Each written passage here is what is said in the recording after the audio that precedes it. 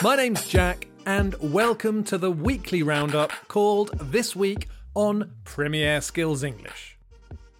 In this week, we've got lots of interesting words and phrases to help you talk about football in English. If you're listening to this podcast on Apple Podcasts or Spotify, you can also visit the Premier Skills English website at premierskillsenglish.britishcouncil.org, where you'll be able to download the podcast. On the Premier Skills English website, you can read the transcript and join the Premier Skills English community by completing a language task in the comments section. This will really help you remember the new words and phrases from the stories from the Premier League. Today, I want to talk about the third club that's been promoted to the Premier League this season. The club I'm going to talk about is Burnley FC. But before I start talking about Burnley and the vocabulary, I want to give you the answer to last week's football phrase. If you didn't hear it last week, here's one more chance to guess now. Last week, the football phrase was to... This means to change the criteria for success of a programme after the programme has already started. So, if you ask your boss for a pay rise, and they tell you that if you perform really well, say you complete 10 projects, then you will get a pay rise. And then when you've completed 8, your boss tells you that you need to complete 15. And then, when you've completed 13, they tell you that you need to complete 20. You can complain that they keep... Congratulations to Sisman74 from Turkey, Hayato from Japan, Hassan from Turkey, Sat from Japan, Vietwingo from Vietnam, Dennis2000 from Belarus, Ken from Japan, Shiho from Egypt, Bikus from Egypt, Takatito from Japan, Eduardo Caicedo from Ecuador, and Shua Dovsky from Germany. Welcome to Premier Skills English, Shua. You all worked out that the phrase I was looking for was to move the goalposts. I think it was a tough one. Takatito said it took him 6 days to think of the answer, and Vincius77 from Brazil confessed that he didn't have any idea. Hopefully, you'll have better luck this week. Keep listening till the end of the podcast for a new football phrase. Now it's time for this week's story. Burnley FC is back. Burnley is a town in Lancashire with a population of 73,021, according to the 2001 census, making it the smallest town with a Premier League team. Burnley's ground is called Turf Moor, which has a capacity of 21,994, which means that over a quarter of the town can support the team when they're playing at home. Burnley is 20 miles north of Manchester and lies in a three-forked valley at the confluence of the River Calder and the River Brun. Burnley gets its name from the River Brun, and in maps and medieval documents, the town was once called Bronley, which means the meadow by the Bron. The town has a long history and has held a market for more than 700 years.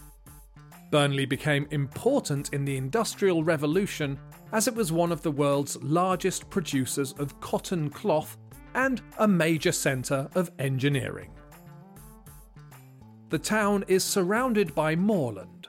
Moorland or moors are areas of land that are not cultivated or farmed that have shrubs and bushes, but not trees. Uncultivated areas that have lots of trees are forests.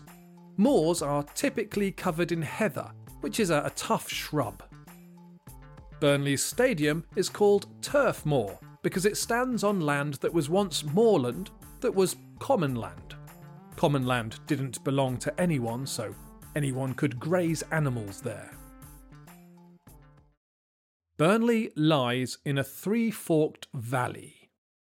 A valley is an area of land between hills. The land in a valley is lower than the hills around it. It's often the result of a river washing away soil so that the root of the river runs at the bottom of the valley. There are also massive valleys that were carved out of the land by ice flows during the Ice Age.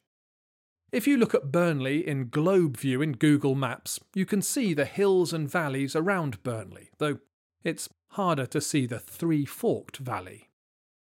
I don't want to focus on this next word because it's really not common, but the reason Burnley is in a three-forked valley is the town grew at the confluence of two rivers. The place where two rivers meet is the confluence. As I said, this is not very useful vocabulary, but I like the way the word confluence sounds. I said that moorland is not cultivated. The verb form, to cultivate, means to dig and prepare land to grow crops. As well as land, we talk about cultivating talents and skills. So, while you're listening to this podcast, you are cultivating your English language skills. The adjective form is probably used more frequently in negative statements. Land that is not cultivated is wild or natural. There's not a lot of land in the UK that's not been cultivated in some way. Turf Moor. Burnley FC was founded in 1882 and they moved into Turf Moor the following year. Turf Moor has been used for sport since 1843 when Burnley Cricket Club started playing there. The cricket club invited the football team to play in a field next to the cricket club, and both clubs play there to this day. The club badge. The club badge features the town crest. The club were given permission to wear the town crest in 1960, when the team won the First Division. The crest has a large bird, a stork, at the top that represents an influential family. There are also two bees, which represent hard work, and a hand that represents the town motto, "Hold to the truth." Although it's not really clear on the club badge, the stork is standing on a hill with cotton plants, which represents the town's cotton heritage. The connections between the cotton industry, the slave trade and slavery in North America, and the British Empire are part of our history and need to be acknowledged. At the bottom of the club badge there's a lion that represents royalty. In 1886, Prince Albert, Queen Victoria's husband, made the first royal visit to a football match when he went to Turf Moor to watch Burnley play Bolton. The royal connection continues to this day because King Charles supports the team and has visited Turf Moor and was even given a VIP season ticket. The verb represent is normally used in football to say that a person plays for their club or their country. In an international competition, the players that take part represent their countries. That is, if they win or lose, you can say that their country has won or lost. We also use the verb to say that something shows or somehow describes something. So, a statue is said to represent the subject, what it is a statue of. And descriptions in texts, in books and reports can be described as representations. You might not like the way you're represented in an article in the newspaper. Symbols also represent the things they show. Sometimes symbols look like the things they show, but often they represent things by association. That is, because people know there's a connection. I said that the stork on the town crest represents a family in Burnley. The stork is the symbol of the family, so it's on the town crest to show the family. The stork represents the Starkey family, who were a wealthy and influential family. They owned lots of land in and around Burnley, and members of the family served in important roles, including as members of parliament. If you are a powerful person, you can influence people or things. That is, you can have an effect on people and things by using your money and connections. People who are able to influence people and events around them are influential. A motto is a short sentence or phrase that has a special meaning.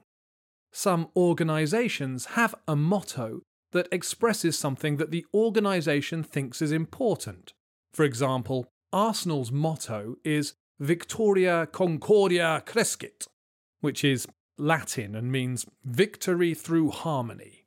Lots of mottos are in Latin because Latin was the language of scholarship and law and what the ruling classes used to sound important. I'm not sure mottos are as popular anymore. I tried searching for the Premier League's motto, and I'm not sure there really is one. The Premier League has key values that represent what the organisation believes are important, but there isn't a motto that expresses this. The noun heritage is interesting. I always used to think of heritage as history that you are connected to. So, history is for everyone, but if you have a personal connection, it's your heritage. However, the definition I found suggests that it's features that belong to a culture that were created in the past and still have historical importance. So, heritage is cultural rather than personal. Your heritage is the history of your culture, the culture you were born into. The Clarets. Burnley's nickname is the Clarets because the team home colours are claret and blue. Claret is a type of wine, so the colour it describes is a dark red, a wine red. When the club was founded, they played in yellow and black, but adopted a claret and blue kit in 1911, in tribute to Aston Villa, who were the champions that year. The East Lancashire Derby. The team's fiercest rivalry is with Blackburn Rovers, who they face in the East Lancashire Derby. This meeting is also known as the Cotton Mills Derby, as both towns are known as mill towns because of their cotton mills and their importance to the local economies. The noun tribute means something that is said or performed or given to show respect and admiration for someone. I looked up the etymology of the word, and I think it comes from a word meaning a gift from a tribe. In Roman times, the different tribes that were living in lands that were controlled by Rome would have to give a gift to the Roman Empire as a sign of their submission and respect. These payments were tributes. Today we have the words contribute, meaning to give money or work along with other people to achieve something. A tribute, though, doesn't mean a payment anymore. It's something done to honour someone else. Often, tributes are paid when a famous person dies. These might be kind words, or people might share memories or photographs. When people leave flowers, for example at Buckingham Palace when Queen Elizabeth died, they're known as floral tributes. I've spoken about the noun rivalry quite recently. People or teams that compete against each other are rivals.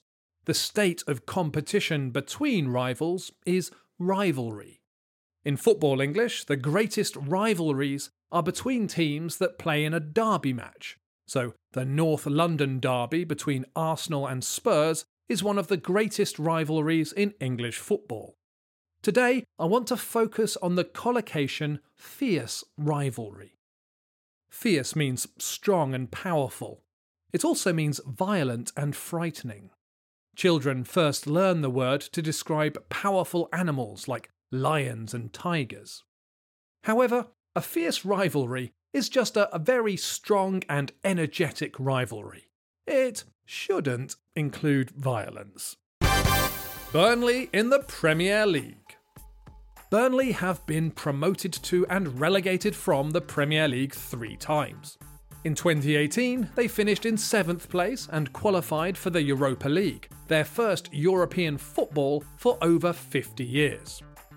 They were relegated in 2022 but stormed their way back, securing promotion with 7 matches remaining, which is a championship record. Burnley's manager, Vincent Kompany, didn't give his team long to celebrate winning the championship, getting the team back to training after only a 2-week break. Fans online have been delighted to see the team's work ethic and are hopeful that this will give them an advantage when the new season kicks off. Okay, that's 8 bits of vocabulary today. They are valley, cultivated, represents, influential, motto, heritage, tribute, and fiercest rivalry. Listen to the story about Burnley FC one more time to hear these words again in context. Burnley FC is back. Burnley is a town in Lancashire with a population of 73,021, according to the 2001 census, making it the smallest town with a Premier League team. Burnley's ground is called Turf Moor, which has a capacity of 21,994, which means that over a quarter of the town can support the team when they're playing at home. Burnley is 20 miles north of Manchester and lies in a 3-forked valley at the confluence of the River Calder and the River Brun. Burnley gets its name from the River Brun, and in maps and medieval documents, the town was once called Bronley, which means the meadow by the Bron. The town has a long history and has held a market for more than 700 years. Burnley became important in the Industrial Revolution as it was one of the world's largest producers of cotton cloth and a major centre of engineering. The town is surrounded by moorland.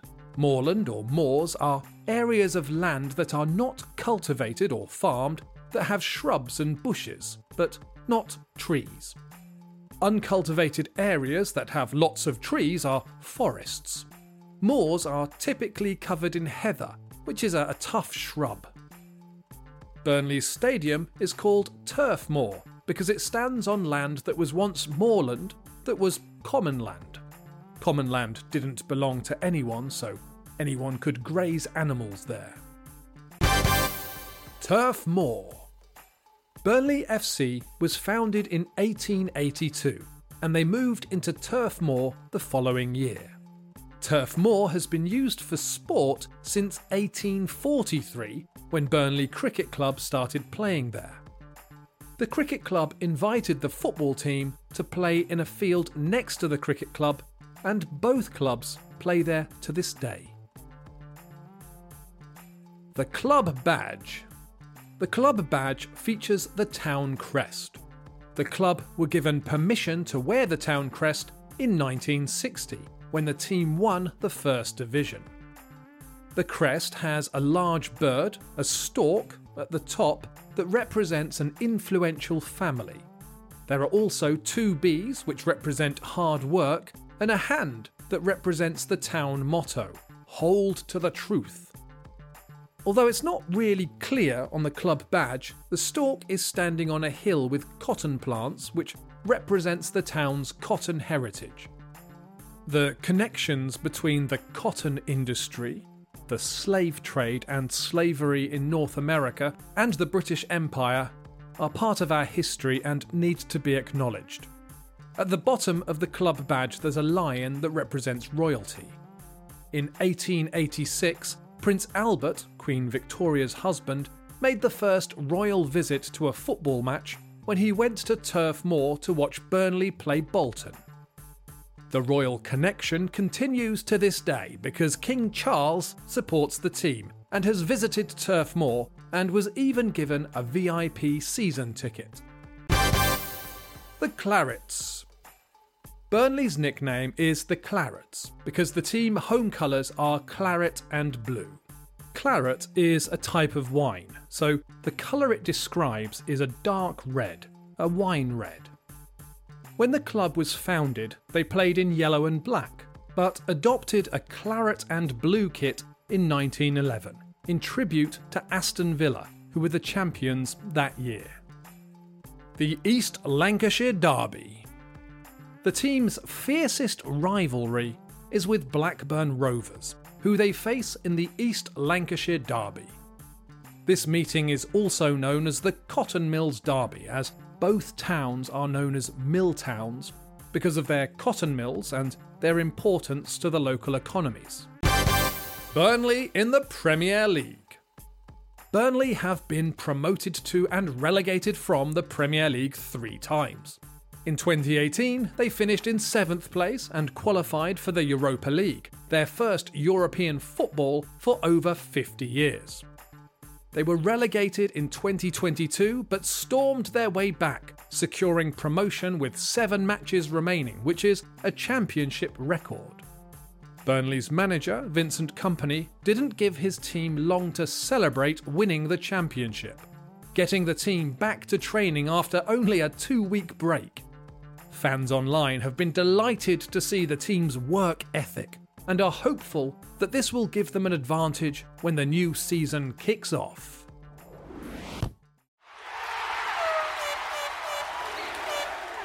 Right, now it's time for you to think about the language again. I've spoken about 8 really useful words and collocations today. I've found examples of these words in news stories online and edited them slightly. I have removed today's vocabulary, so I want you to fill in the gaps with the language from the podcast. Number 1.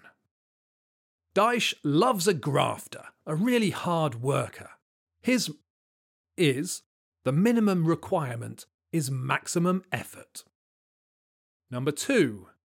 Intrepid Travel has been named in Time magazine's list of the 100 most companies in the world.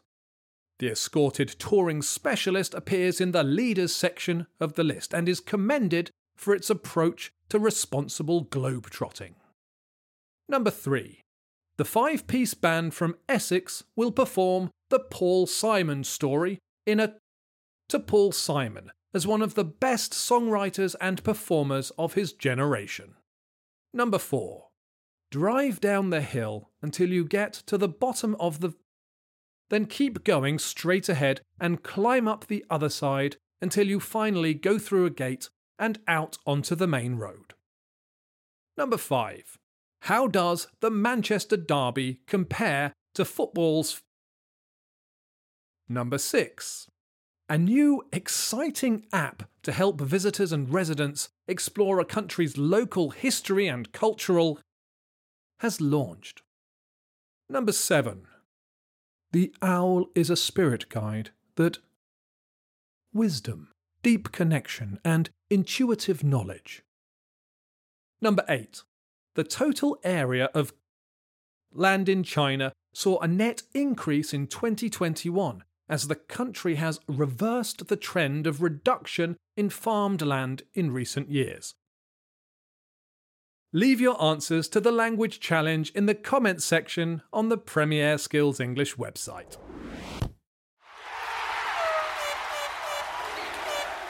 Now it's time for this week's football phrase. This week's football phrase is a... You can buy a to watch a match. However, if you really love your team and can afford it and want to watch every match, you can buy a... You can also buy for trains. In both cases, it's cheaper to buy a than to buy separate. If you know the answer, be sure to leave it in a comment on the page for this podcast on Premier Skills English. Before I finish, I'm going to go through the answers to last week's language challenge. Number 1. A disused railway station has been transformed into a 1960s vintage holiday home you can hire for £202 a night. Number 2. The collapse of the Novokakova Dam in southern Ukraine is one of the biggest industrial disasters in Europe for decades. Number 3. British singer-songwriter Ed Sheeran came close to setting an attendance record at the MetLife Stadium in New Jersey this week. Number 4. Scientists have unearthed a brand new dinosaur named after Janus, the two-faced Roman god of change, for its skill at surviving in a chaotic and rapidly evolving phase of North America's prehistory. Number 5. A major civil engineering project to create a new junction off the A1 at Queen Margaret University has been completed and was officially opened today. Number 6. Fruit flies can be really troublesome, especially during the summer months. But luckily, an expert has shared a cheap but effective way of getting rid of the pesky insects. And that's all I have time for today. Before I finish, I just wanted to say that I hope you found this podcast useful, and I hope all of you stay fit and healthy and safe. Bye for now, and enjoy your football.